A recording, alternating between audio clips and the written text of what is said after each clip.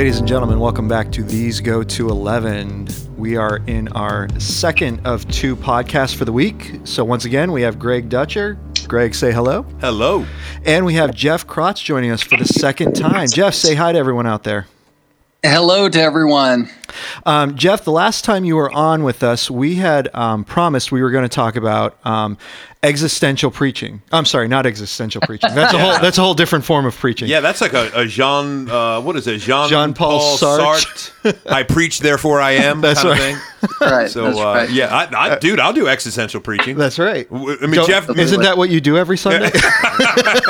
Isn't that extemporaneous lack of prepared preaching? That's right. That's right. Well, with enough coffee and caffeine, we can do anything. Absolutely, man. Indeed. No, we're going to be talking about expository preaching. And actually, Greg, one of the things that we've named this podcast is, can expository preaching last through the 21st century? Or is it relevant coming into this time frame? Because a lot of people view it as a dying art, so to speak. And so we're just going to touch on that a little bit through the next few minutes here. And Jeff, we want to hear your words on expository preaching. Is this something that you practice in your church? Do you practice topical preaching, a mixture of both? Kind of give us your views on both for us. Yeah, it kind of goes back to when I was a young teenager. I guess I was 17 years old, so I was towards the end of my late teens, and I was given a shoebox full of tapes that were sermons from the book of John on worship, on true worship. I guess it was from John 4, and it was John MacArthur preaching. And before that tape series that I listened to, I had never really heard expository preaching. And once I listened to expository preaching, or basically preaching from the Bible line by line, verse by verse, and sequence with the original context, I hadn't heard it. And once I heard it, I couldn't stop listening to it. Yeah. And I tried to listen to other kinds of preaching. And I'm not just saying that I became a sycophant of John MacArthur in this way. It's just once I realized what it was like to dive deep into the well of the Bible and to look around and look at different, details and aspects and to drink deeply from the well. I didn't want to just listen to stuff that was more superficial. Yeah. I also was raised in a Baptist setting, an independent Baptist church, and I also went to Liberty University, and I listened to a lot of thematic preaching or topical preaching over my teenage years and college years especially. And I got to the point where the topics were so predictable that I could even predict illustrations and where the sermon would go and how I would feel about it and what I would do with it or what I would choose to forget. And it was just redundant. And so it was almost like I was discovering the Bible for the first time by hearing expository preaching. So, yeah, I got pretty hooked at that point and studied it through college and seminary, and I preach expository messages basically every week of my life. Yeah, and listen, Jeff, the butter up moment of this podcast, I'll tell people, we are going to link your church. I think we did that last time too, didn't we, Nathan? I think so, yes. In the description of the podcast. But Jeff is an outstanding expository preacher. I've really enjoyed listening in, Jeff, and I know you've been doing work on Mark. And man, what a book! I did that a few years ago here. Yeah. And first gospel I've ever done. The full gospel. I've obviously preached out of the Gospels before, and I think a lot of us start with Mark because it is shorter. Yep. So you're like, well, if I mess it up, at least it's a quicker ending. We get to a mercy killing a little bit sooner. But I think one of the things I loved about you, Jeff, when we met way back when Lisa and I were dating, and I needed a place to crash when she was in her senior year, same year as you down there, was these off-campus guys. That was Jeff and his roommate Brian. And Jeff and I immediately started talking about Johnny Mack and his preaching. And it's same story here, Jeff. My folks here are probably tired of hearing about it, but I remember, same thing. I was saved when I was 16, heard mainly topical preaching. I heard some good preaching, that was Christ-centered and would certainly explain the gospel clearly. Sure. But I always felt a disconnect. Like I was reading the Bible on my own and I was learning things all the time. I was loving it. And I never really even considered, man, wouldn't it be awesome if somebody took this book that I'm reading and sort of went through it, sequentially. But I never really found that. And then I was listening to a radio program. Back then it was WRBS. It's Shine now, I think. Shine FM. Yeah. And there was this guy, John MacArthur, who I remember always talked about God and the gospel and would preach in this sort of Californian way, this almost Midwestern accent, I thought. And I realized, man, this guy is actually like he's in Philippians 1, verse 6 today. And the next time he preaches, he's in 6b. And the next time he preaches, he's in verse 7. And I thought, I wonder how long this is going to go. And back then, dude, I spent most of my money on John MacArthur tapes. I got to go back to your earlier impersonation of John. Yeah. Because you did that with me when I was in college, and I never forgot it. Because remember, I went to the seminary and got to know John MacArthur. Yes. And so, when you're comparing his earlier cadence of the late 60s, early 70s, where he would preach the word of God like this, and it sounds more nasal. Yeah, it was nasally, Then he would get on a roll like this and say, it's true, and it's true, and it's true. Well, exactly. Later, John, I don't know if they turned him down or his voice deepened, but now he just preaches in this slower cadence, and it's the word of God, and, he sounds more like the voice of God. Yeah. But AKA Morgan Freeman. Well, yes. And I asked him about this transition in homiletics class. Wow. I said, so why did you slow down from your preaching style in the 70s to the 80s to the 90s? Why did you do that? Because you used to preach more rapidly and now slowly. And he acted like he had no idea of what I was talking about. He just looked at me. Yeah. Wow. And all you can do is say, yeah, I guess I'm just off base, and I'm sorry I asked that question. Dude, honestly, that's where you want to bring in the evidence, right? The audio evidence and say you can't hear that difference. You're right. No, you really don't. I heard him recently. I'm doing a Wednesday morning group with a bunch of guys, and we're just beginning the book of Acts. So I guess recently, Jeff, he did a 2-part sort of intro to the book of Acts. It was a great message. This was only maybe 2-3 Christmases ago, I think. And I mean, the voice, the cadence, you're right. It's deeper, it's slower, it's interesting. It is. So looking at expository preaching, what would you say 3 of the main benefits are of expository preaching? Jeff or Greg, either one. Jeff, why don't you take it and make sure they all start with the same letter? I think that's critical that you be alliterative in this section. That's right. Well, I think it's critical, it's crucial, it's crying out to us. Oh, there you go, man. It would be, I hate to invert it, it would be criminal not to alliterate. Oh, that's good. No, he's done this once or twice. Yeah.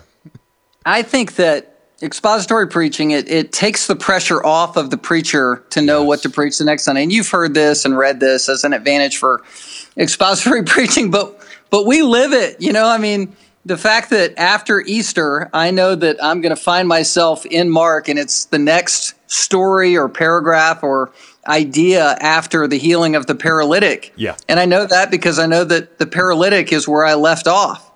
And it's the idea that the authority, secondly, is found in the Bible and not in any, profound thought that I would have or illustration or life help, felt need thing that I'm touching or connecting with.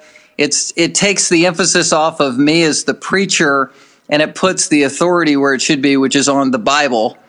I think expository preaching practically is the idea of placing, it's almost like as the preacher, you're putting one foot on the Bible the whole time. Your foot is always planted on home base, and then you're stretching and reaching, through your own instrumentality of speaking and communicating and pleading to connect with the people, but really everything comes back to where your foot is planted on the home base, which is the Bible, and you're connecting people to the source, which is the Scripture. And if you preach by faith, it's not academics. You're preaching Christ, but you're preaching based on the authority of Christ, which is found in His Word. And so it really does ground the preaching event in the authority of the Word of God and the magnification of Christ as you do it, rather than all the other things that preaching could fall into being, which would be, off the path or off track. Yeah. Keeps you on track. Yeah, that's the first word that I guess comes to my mind, Jeff, and you nailed it there. Authority. It is strange sometimes. I think, wow, I'm speaking in front of a group of people, some of whom I think are probably more, not probably, definitely more spiritually advanced than I am, that have known Christ longer, have walked with Him longer. So in a sense, we're saying that's not what ultimately qualifies. I stress ultimately, because obviously there are qualifications for an elder, and you read 1 Timothy 3, Titus 1. Yeah. But what ultimately qualifies the preacher is the authority of the Word of God, that it can always be preached, because that's where our power truly comes from. It's not in that, hey, I've lived a godlier life than you, so I've earned the right to share a couple of tips and techniques that might help you. And if you did that, then each week you'd be playing leapfrog. You'd say, hey, who's walking the best this week? Who's had the most rigorous walk that can share some insights?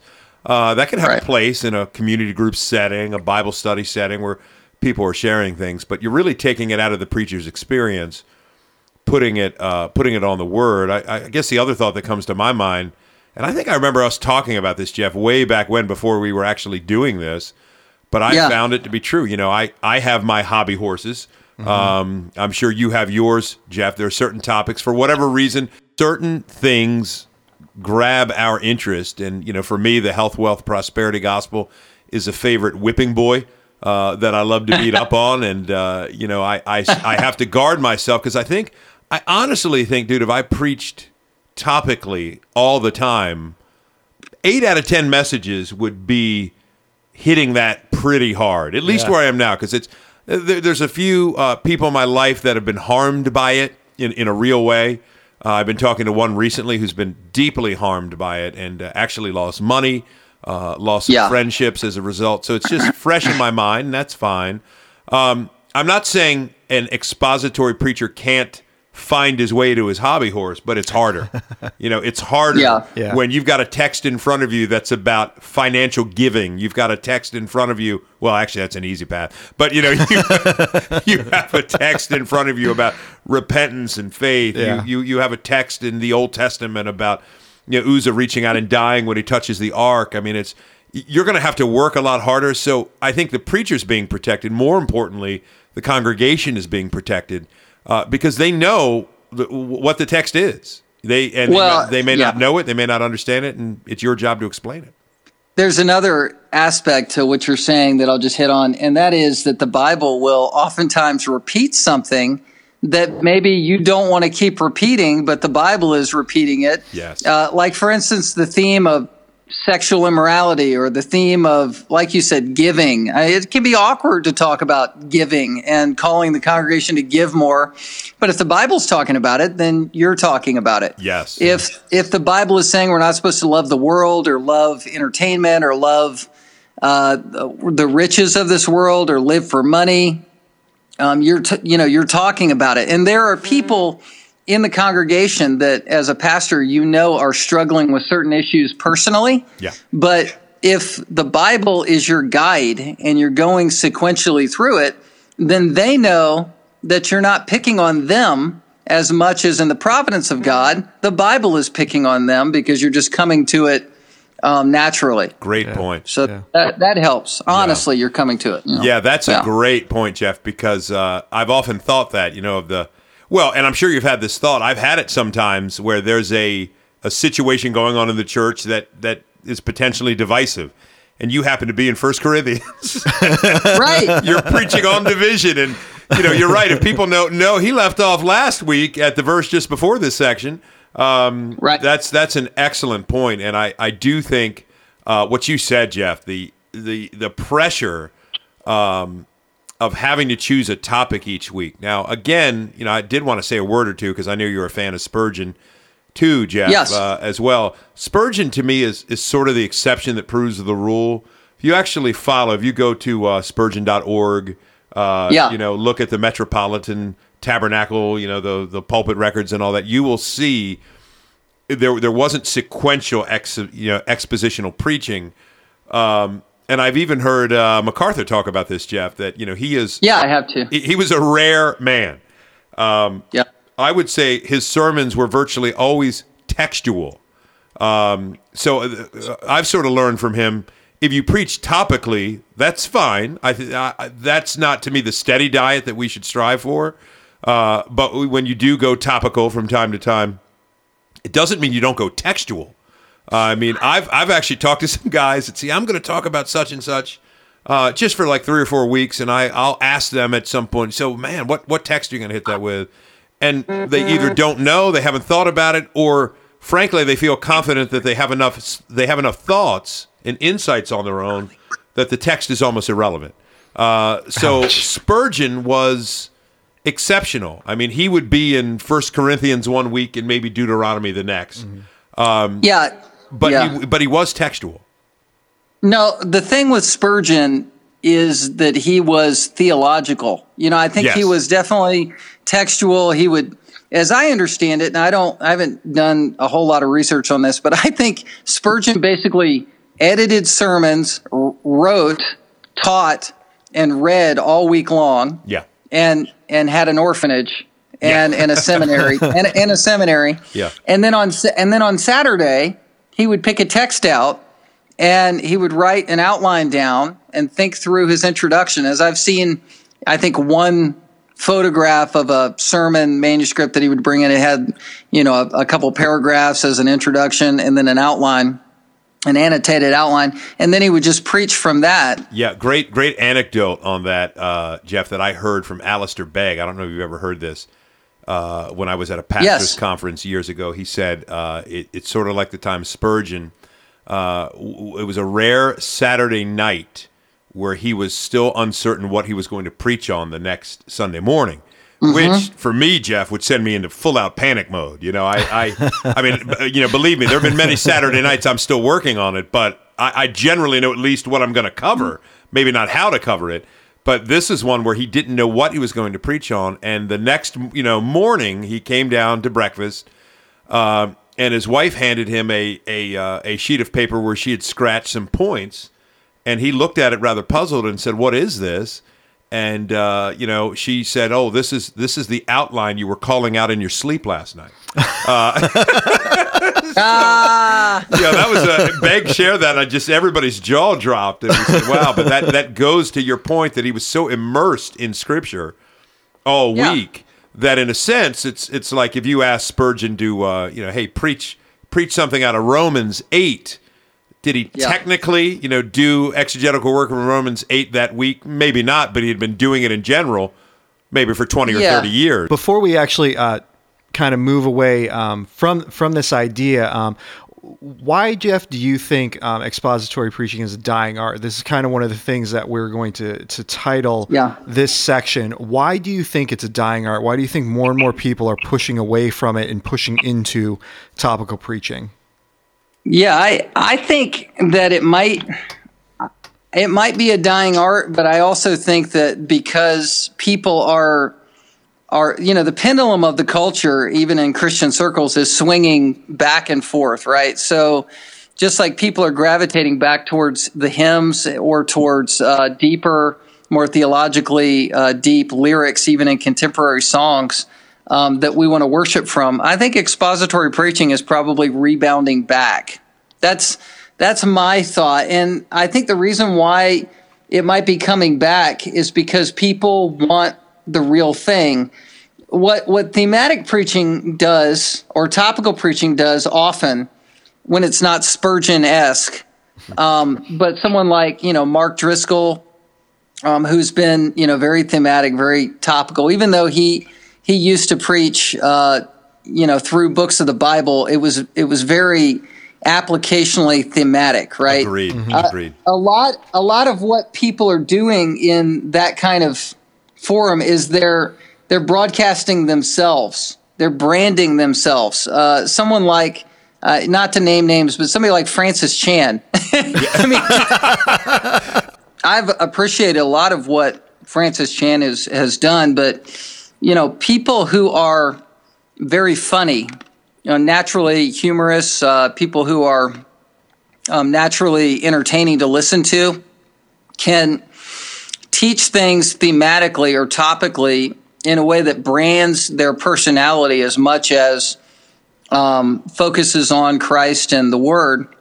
Whether people are doing that wittingly or unwittingly, thematic preaching can definitely lend towards that, more of a personality cult pulpit. And I think that the millennial generation is going to move away from that because we've been let down. I say we. I'm past the millennial age. I'm well older than that. No, but yeah, you're a post-millennial age guy, Jeff. But maybe I shouldn't put that out there. But I am a millennial. Yeah.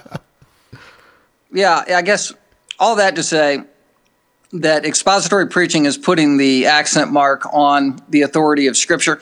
One thing that can be, I think, a wrong emphasis on expository preaching is the idea that you're preaching line by line, verse by verse in a Bible book to teach them how to study their Bibles. Now, that's a great sort of tagline for expository preaching. It even can be a decent motivation for expository preaching, but I think you derail the event of preaching if you're just trying to teach people how to study their Bibles while you preach it to them. Yes. And I think there is the dynamism of the Holy Spirit using the Word of God as the authoritative source, as a preacher reproves, rebukes, and exhorts a person and challenges them to grow and be like Jesus. That happens that's different than like in a classroom where you are trying to give scope and sequence and historical context and exegetical nuances from the text. Those things might be accoutrements to the preaching event, but that should not be what people are focused on when you're giving them the Word of God, I think.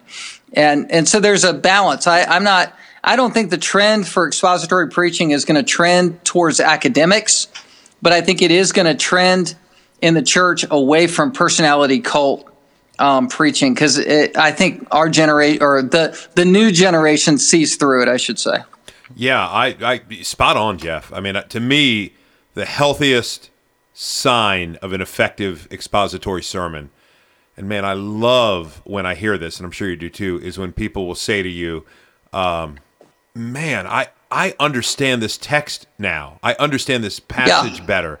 I really know God better because of knowing this passage better, as opposed to you're a dynamic preacher, you're funny. Right. This helped me. I mean, that's fine. I don't know if it's a legendary sort of apocryphal story or not, but I've heard preachers say it for years, where Spurgeon is walking down towards the back of the church after he's preached, and a lady says to him, "Wonderful sermon this morning, Mr. Spurgeon," and he doesn't say anything. She says it again, he doesn't say anything. She insists a third time that he acknowledge what she said.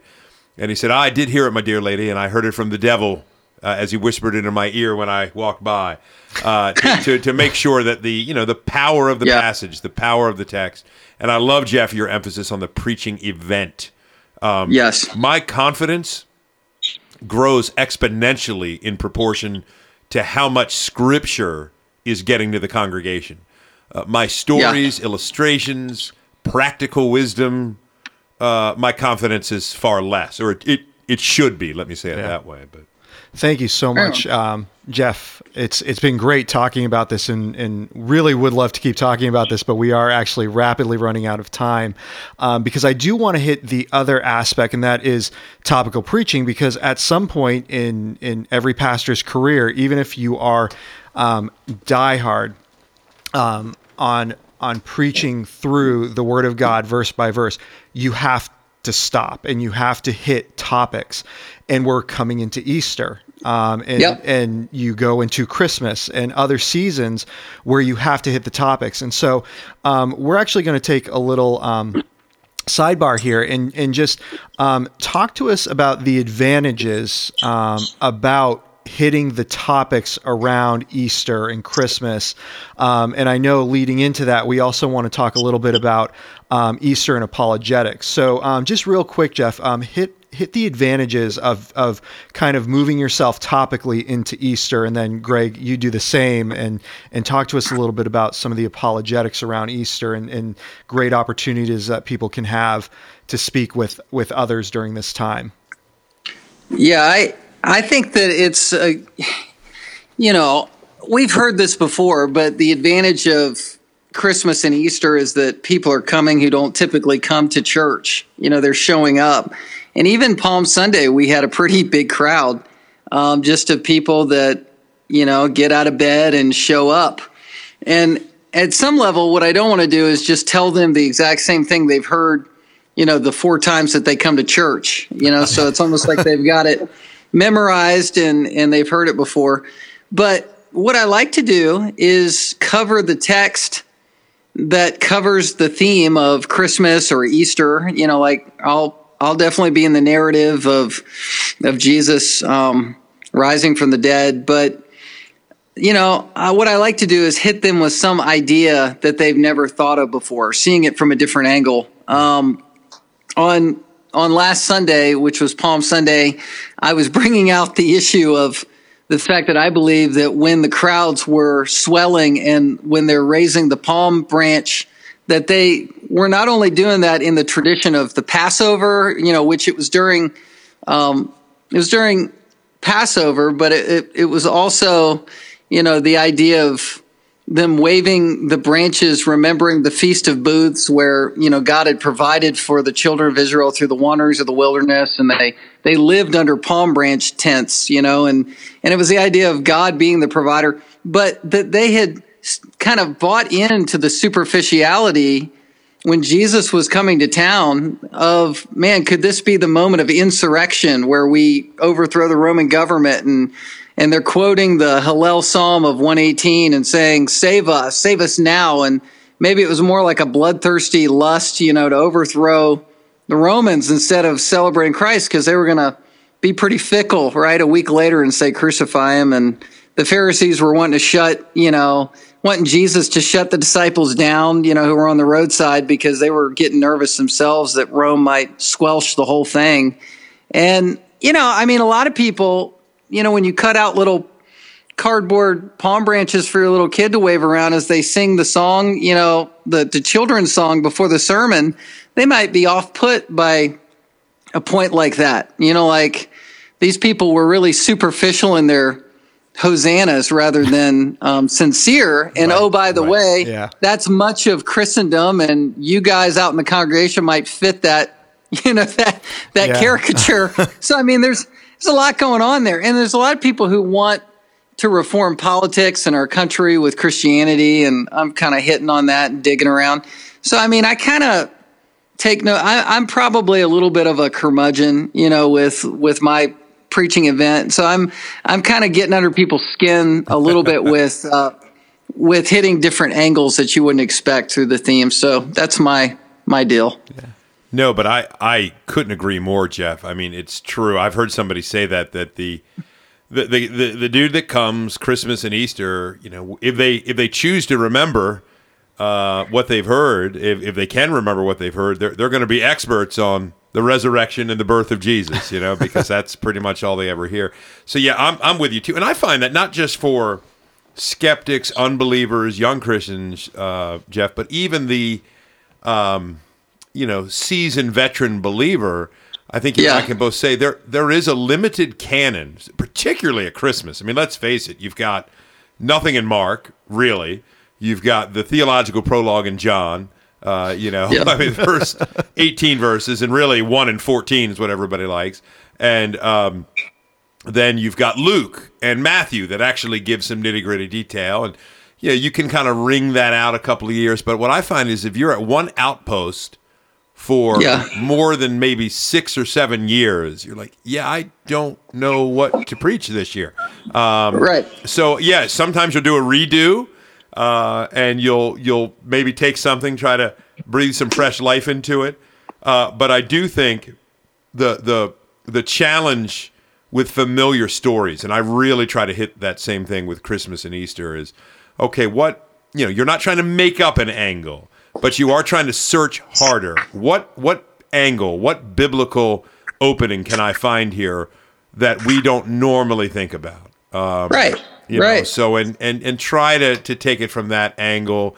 Nathan, you've probably heard me say this a million times. I love hitting Jeff. I've probably done this too much, but I love hitting the angel's portrayal. Yeah. In either Christmas or Easter, how every time, virtually without exception, an angel appears.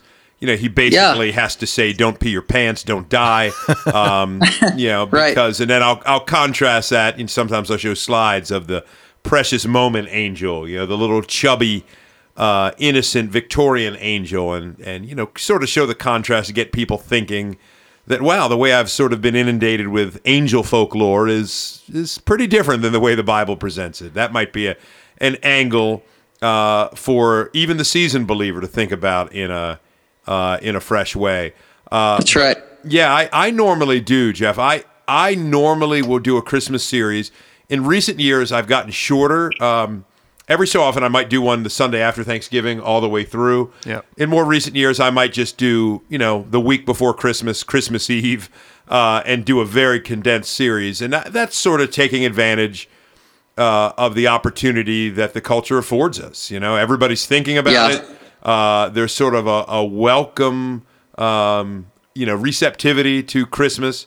And it is, from a theological standpoint, the incarnation is pretty important. Sorry, Rob Bell, had to get that out there. He might feel it's not as important, but just in case he's listening. Yeah, because I'm sure he's tuning in. He's taking time away from spiritually coaching Oprah to tuning into These Go to 11. But absolutely, I think that's critical. Resurrection, there's more. This week, Jeff, the angle that I'm really taking Good Friday and Easter is sort of the spiritual warfare angle. I think I did something on this 7 or 8 years ago. Colossians 2, Christ disarming the authorities, the rulers, demonic powers in the death resurrection event. So that sort of came first, and so on Good Friday, I'm going to look at Satan's role in the Good Friday account, and really the Passion account as a whole.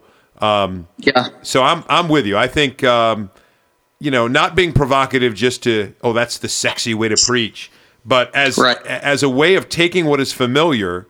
And, the old adage is familiarity breeds contempt. That may be true. I think it breeds apathy more likely. Yeah. I think we're familiar, so we don't pay as much attention. Yeah. And this happens to me when I hear somebody open Luke 15 and do the prodigal son. In my pride, I was, dude, you're not going to tell me anything I don't know about this passage. I've heard it a million times. And it's amazing when something new opens up. Well, what I've found lately, which this is maybe a little bit of a practical slant to what we're talking about, but anyway, you guys invited me to speak, so I'll just share something. But I don't know if you've ever seen that little 2-minute vignette on Piper and how he prepares sermons. It's he does some Q&As that are really snazzy and answers a question. Well, they asked him how he prepares sermons. And interesting. I don't think I've seen this.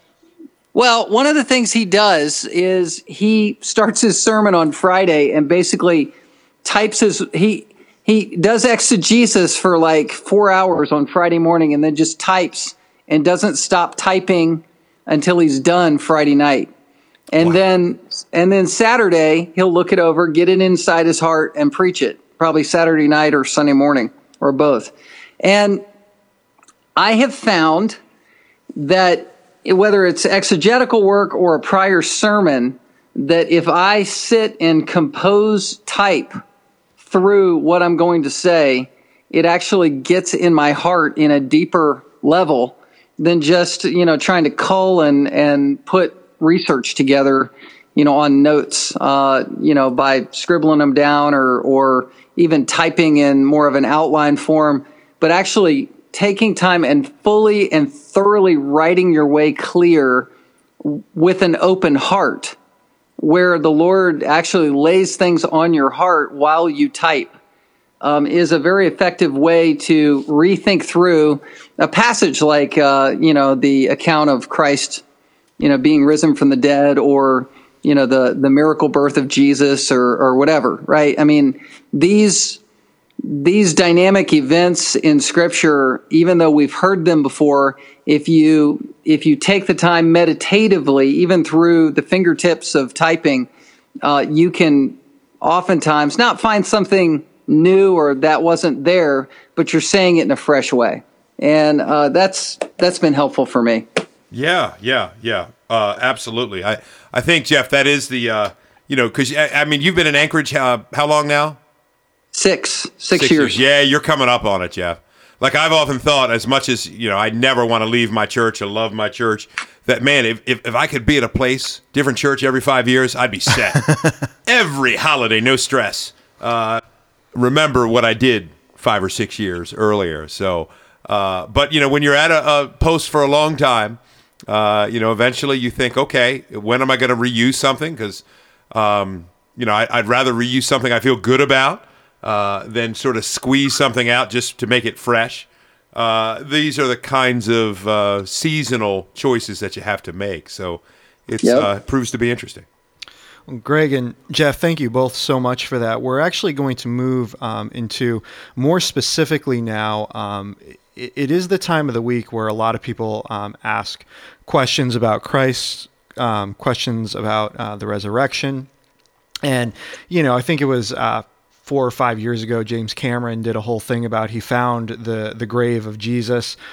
So what would you say to someone who brings something like that up to you? What would be an apologetic defense of the resurrection of Jesus Christ? Man, deep question, bro. I'm just going to keep lingering until Jeff comes up. No, I loved, that if you can get into a conversation with somebody, it might not be your lead-in, but you're with a friend at Starbucks who's a skeptic. That's my favorite topic, when you can get onto the resurrection. Mm-hmm. It's interesting. I was looking at 1 Corinthians 15 recently, which is one of the earliest creedal formulations in the church, that Christ died for our sins according to the Scriptures. He was buried. He rose again. The death really gets a sentence. The burial gets a sentence. And then he says, and he was raised. And then it gets all that detail. He appeared to the 12. He appeared to Peter. He appeared to more than 500, most of whom are still alive. He appeared to me, Paul says, as one untimely born. All this, it's like an annotated outline of that third point. Yeah. So you've got the death, the burial, the resurrection. So it's obvious that the stock they put in to the resurrection, and rightly so, and the implication that, 500 brothers, most of whom are still alive. It's obviously an implication that go talk to them. Yeah. Go search it out. It's hard to find 5 people that are willing to keep a concocted myth, a secret for too long. Yeah.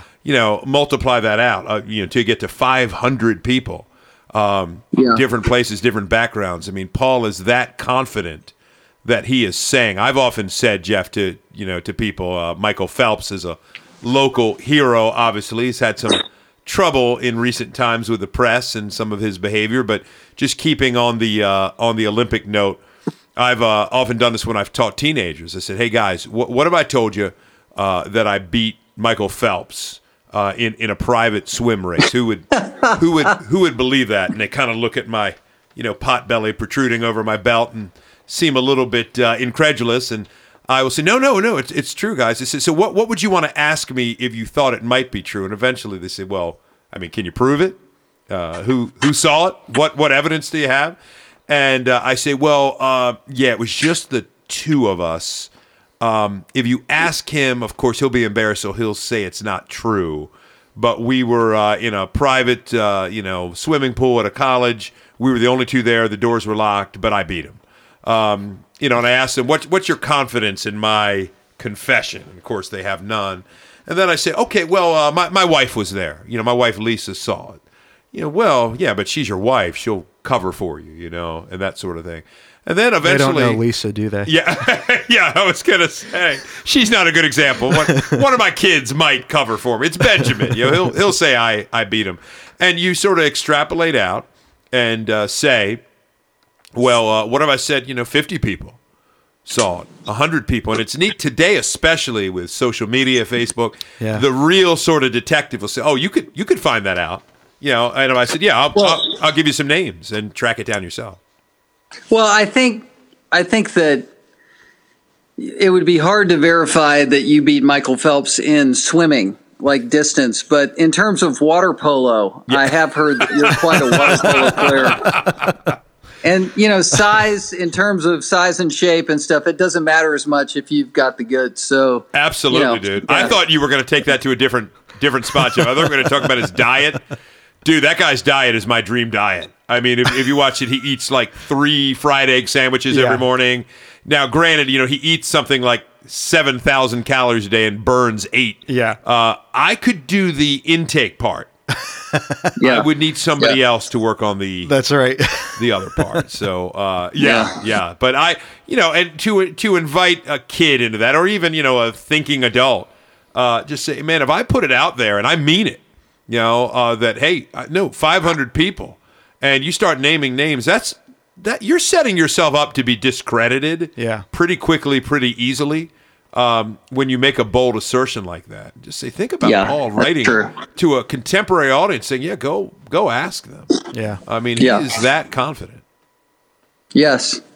Well, I think that I've been influenced by the presuppositional apologetical methodology, since seminary, based on Cornelius Van Til's presuppositional apologetics, and so I'm bent that way, and so I think that way.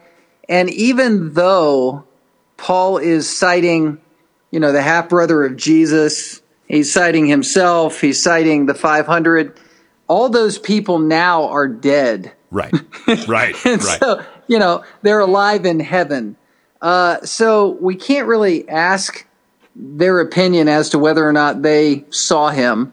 But at the same time, it doesn't undo the fact that Paul was using evidences as as a background, as a logical way to say, look, I'm putting myself out there. So I agree with that.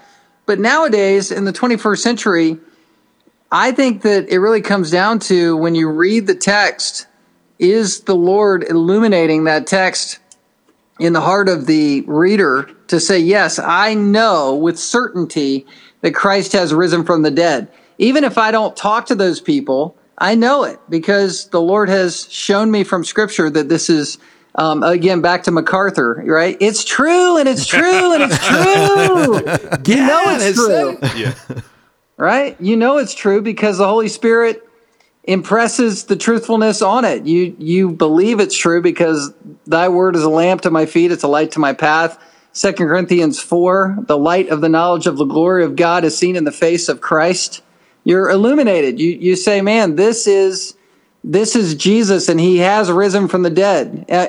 When I read the scene where the angel is saying he's not here, he's risen, in my sanctified imagination, I'm there and I believe it, as if the angel spoke it directly to me. Yeah. Now, I'm not saying that we unplug our minds from logic or evidences or these things, but the level at which I believe in the resurrection is life and death to me. Yeah. I would give my life for the truth of the resurrection.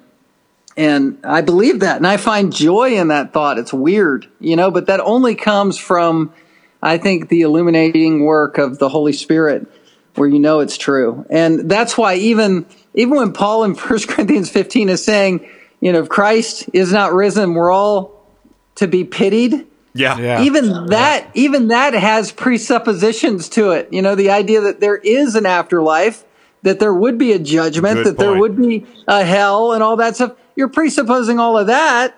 And so I think it's just that he's using logic there, but he's also using presuppositions to make the thinker go, yeah, I need to believe the whole kit and caboodle because there is something that I'm believing already. And anyway, it's just kind of weird. I think evidences are good, but I don't necessarily think that they are the ground for things. But that's just me. And that's a great qualifier, Jeff. It's one of those things. We were just talking about that since we began this Wednesday group I'm doing in Acts 1, that it's so interesting because, Acts, we've got Jesus in Acts 1 giving orders through the Holy Spirit. I said, why do you think that phrase was used there so early? We wouldn't bat an eye if it said Jesus was giving orders to the 12 after his resurrection. Yeah, of course he was. He's the king. He's the king of glory. Right. He can order them however he wants. But Paul says through the Spirit, and it's a little preview. We know he's going to be the main character, Acts 2, Pentecost, and then empowering the church, all the way through the book of Acts. So we've got this book devoted to the explosive power of the Holy Spirit.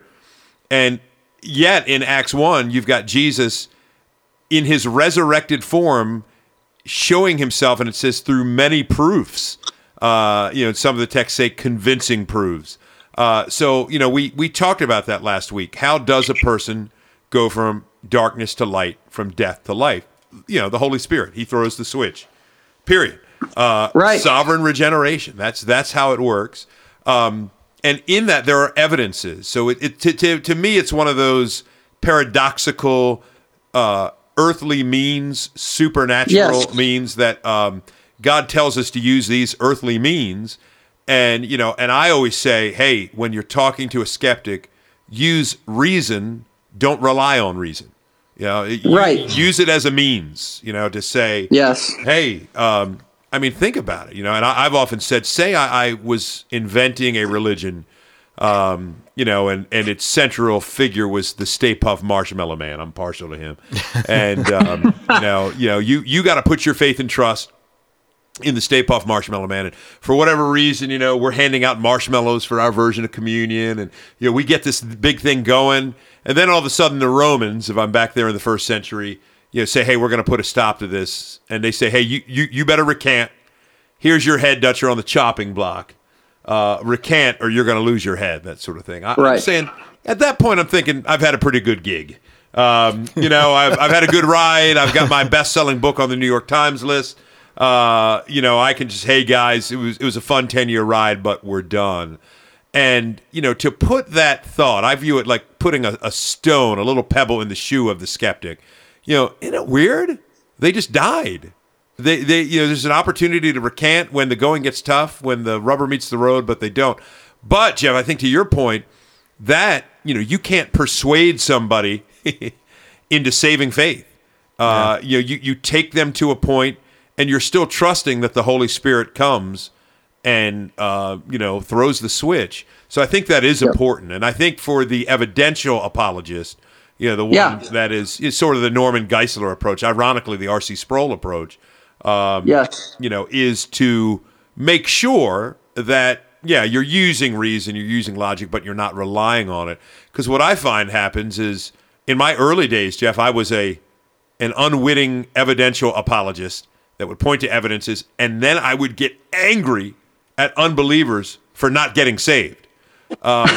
Because really what I was saying was, your wisdom, your latent, dormant wisdom should rise up to meet my brilliant argumentation, and that should throw the switch and you get saved.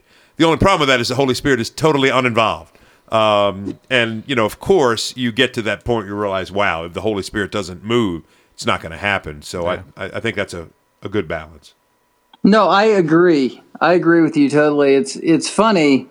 I just had a conversation before this one with, basically a hurting Christian who was struggling to keep his faith, and he's questioning where he is. And at some level, I think that using logic is helpful at that moment, because when someone is wrestling with whether they believe or not, it is helpful to just get them thinking, and just get them to even compare the validity of Christianity compared to all other religions. And I mean, there's such a case to be made for the logical conclusion that there is a God, and that God, the God of Scripture, makes so much more sense than all other false gods. And so that can be helpful. And so don't hear me to say that you're not supposed to do that type of work also. And then especially the evidences from Scripture themselves, but Sure.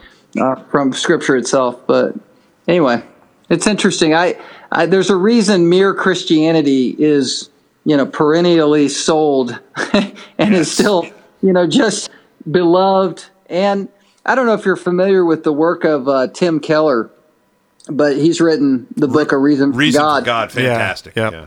Right. And so, these are very helpful books. And Tim Keller, he is a logician. I mean, he is a guy who just gets your mind working linearly. He'll create straw men. He'll say, well, this is why secularists believe things in this way. And then here's the real answer from Scripture. Yeah. And that's a very helpful way to get someone thinking, so that you set the conditions for the Scripture to do the work. So Yeah, agree. I get it. So we've talked about the importance of preaching through the Scripture, but also the importance of taking time to preach topically during this time of the year, and thinking about how we can approach people this time of the year who aren't believers. What I want to do, just very briefly, both Jeff and Greg, is I want you to think about 2 or 3 books or articles that you would recommend to a believer to read this time of the year to help start preparing their hearts for Easter, things that maybe you do every year or things that you recommend to people to do. Just 2 or 3 things, and then just real quick, why those particular pieces of work. Yeah, I almost every year. This year I did not. I wish, for credibility, I could say that I did. I've taken to read John Stott's "The Cross of Christ." I don't know. I've loved that book. I think it was one of Stott's best works. A few of his works were less than stellar, but this was this was a really, I think, outstanding book that got atonement right. Just is a great discussion about the cross. It's a pretty weighty book. It's an IVP book. It came out in the mid-'80s, but it's becoming sort of a modern classic, the way Knowing God and other books in that vein are. If somebody wanted to pick that up now, I mean, it's a great read. You're not going to likely read it by Sunday. Right. I would say a book that stands out to me, I actually just looked it up, Nathan, before our podcast. Amazon right now, as of 4 o'clock this afternoon, Eastern, time, daylight savings time. It was A.W. Pink's The 7 Sayings of the Savior on the Cross. Oh, yeah. Is only, I think, 99 cents. I read that book, 15, 20 years ago. Just some great meat in there. Yeah. Really good meat. And it's pretty short, pretty punchy, the chapters. And, you might be able to read them all through. But his chapter on the cry of dereliction, I remember, stands out as outstanding. My God, why have you forsaken me? His chapter on the forgiveness of the thief, I remember was excellent too. So that's a good one. Another one that you might be able to download to your Kindle or your sort of ebook reader is Sproul's. I think it's The Truth About the Cross. Another short version, just very solid treatment. Those are just some great books to be reading now, so that you go into this weekend and you've really got some substance to bring to your singing and your praying and your just thinking and talking about your family. Those things stand out. You got any, Jeff? Yeah, I got a couple ideas. I'm probably not as my bent going into holiday seasons is probably not to read the heavier things as much as maybe to relax a little bit and try to get my heart to devotionally engage. And a couple ways that I would do it is, one, and this will sound really old school, but just opening the Bible and reading the narratives surrounding whether it's, the resurrection or the birth of Christ or Palm Sunday or whatever, reading the narratives to my children and reading them slowly and not just in animation, but just reading through the narratives very carefully is helpful to my own heart. I personally don't like reading fiction a whole lot. I just don't. I mean, it's just me. My wife is an English major from college, and she just devours everything fiction of all stripes. And so she's doing that.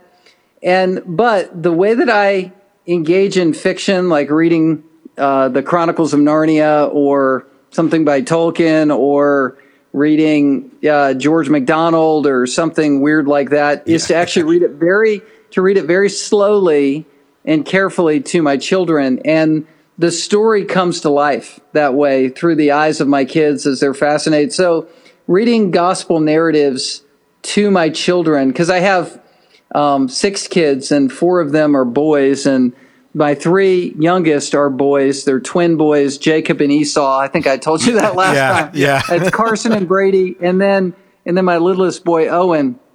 And these little dudes, they just take it in and are fascinated by what's right there in the Bible. And I don't even read the children's Bibles to them. I just read the inspired text, the English Standard Version, and I just read it to them, and they enjoy it. The other place that you can go for, I think, some healthy devotional material is John Piper. Yeah. And just Googling or finding his poetry or his fictional stories that he wrote specifically around the Christian holidays are very helpful. So that's what I do. No, that's good. The Innkeeper that he wrote, is a good little book around Christmas time. I think they've Crossway, whoever's done a nice gift version of it, and it's a nice book to give away. Believer or non-believer, it's good. Yeah, and then some things that I just I know I like to read every year is one of them is by John Piper, actually, 50 Reasons Why Jesus Came to Die. And actually, Greg, this is the book that you gave out at the members meeting. Oh, that's right. So many years ago when Joy and I took the class, and I actually used this in my class as a devotional. Which is why it's kind of worn and beat up. But it was just a really great book because Piper goes through 50 reasons why Christ came to die, and just goes through that. Starts with scriptures, and then just expounds on those scriptures, which is just so great. Another one that I enjoy going through, and Greg, like you were saying, probably wouldn't be able to read through it, but Mere Christianity by C.S. Lewis, which we've mentioned, because it's such a great overall defense of the Christian faith in general. Yeah, it is. Yeah. And so within that, you have Christ's life, his death, and his resurrection, which is wound up into one. Another short book that if you wanted to try to get through, actually, which encompasses some of that too, and many people kind of are up in the air on this, but More Than a Carpenter by Josh McDowell. Just another really great short book that is has that logical reasoning for our faith. And then one thing I do every year, since it was introduced to me, is if you just Google medical reasons or medical explanations of the cross. Right. That article. That article is so great because it gives you the inside track to what Christ physically went through. And I think sometimes we read over that and it's, okay, that's what happened. His side was pierced, or, he was hanging from the cross. But this actually depicts when you're hanging from the cross in that position, you can't breathe. And so you need to push up in order to inhale air, and as you're pushing up, your raw skin is rubbing against this.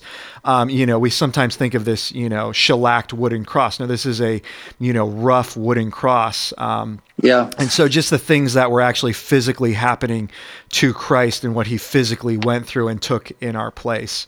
Well, Jeff, thank you so much once again for joining us. We're going to go ahead and sign off now. It's been such a good time. Greg, thank you once again. Yeah, thank you. For been a blast as always. Insights. Jeff, Greg, we just rocked the Casbah. Consider it rocked. Thanks. Please go to 11.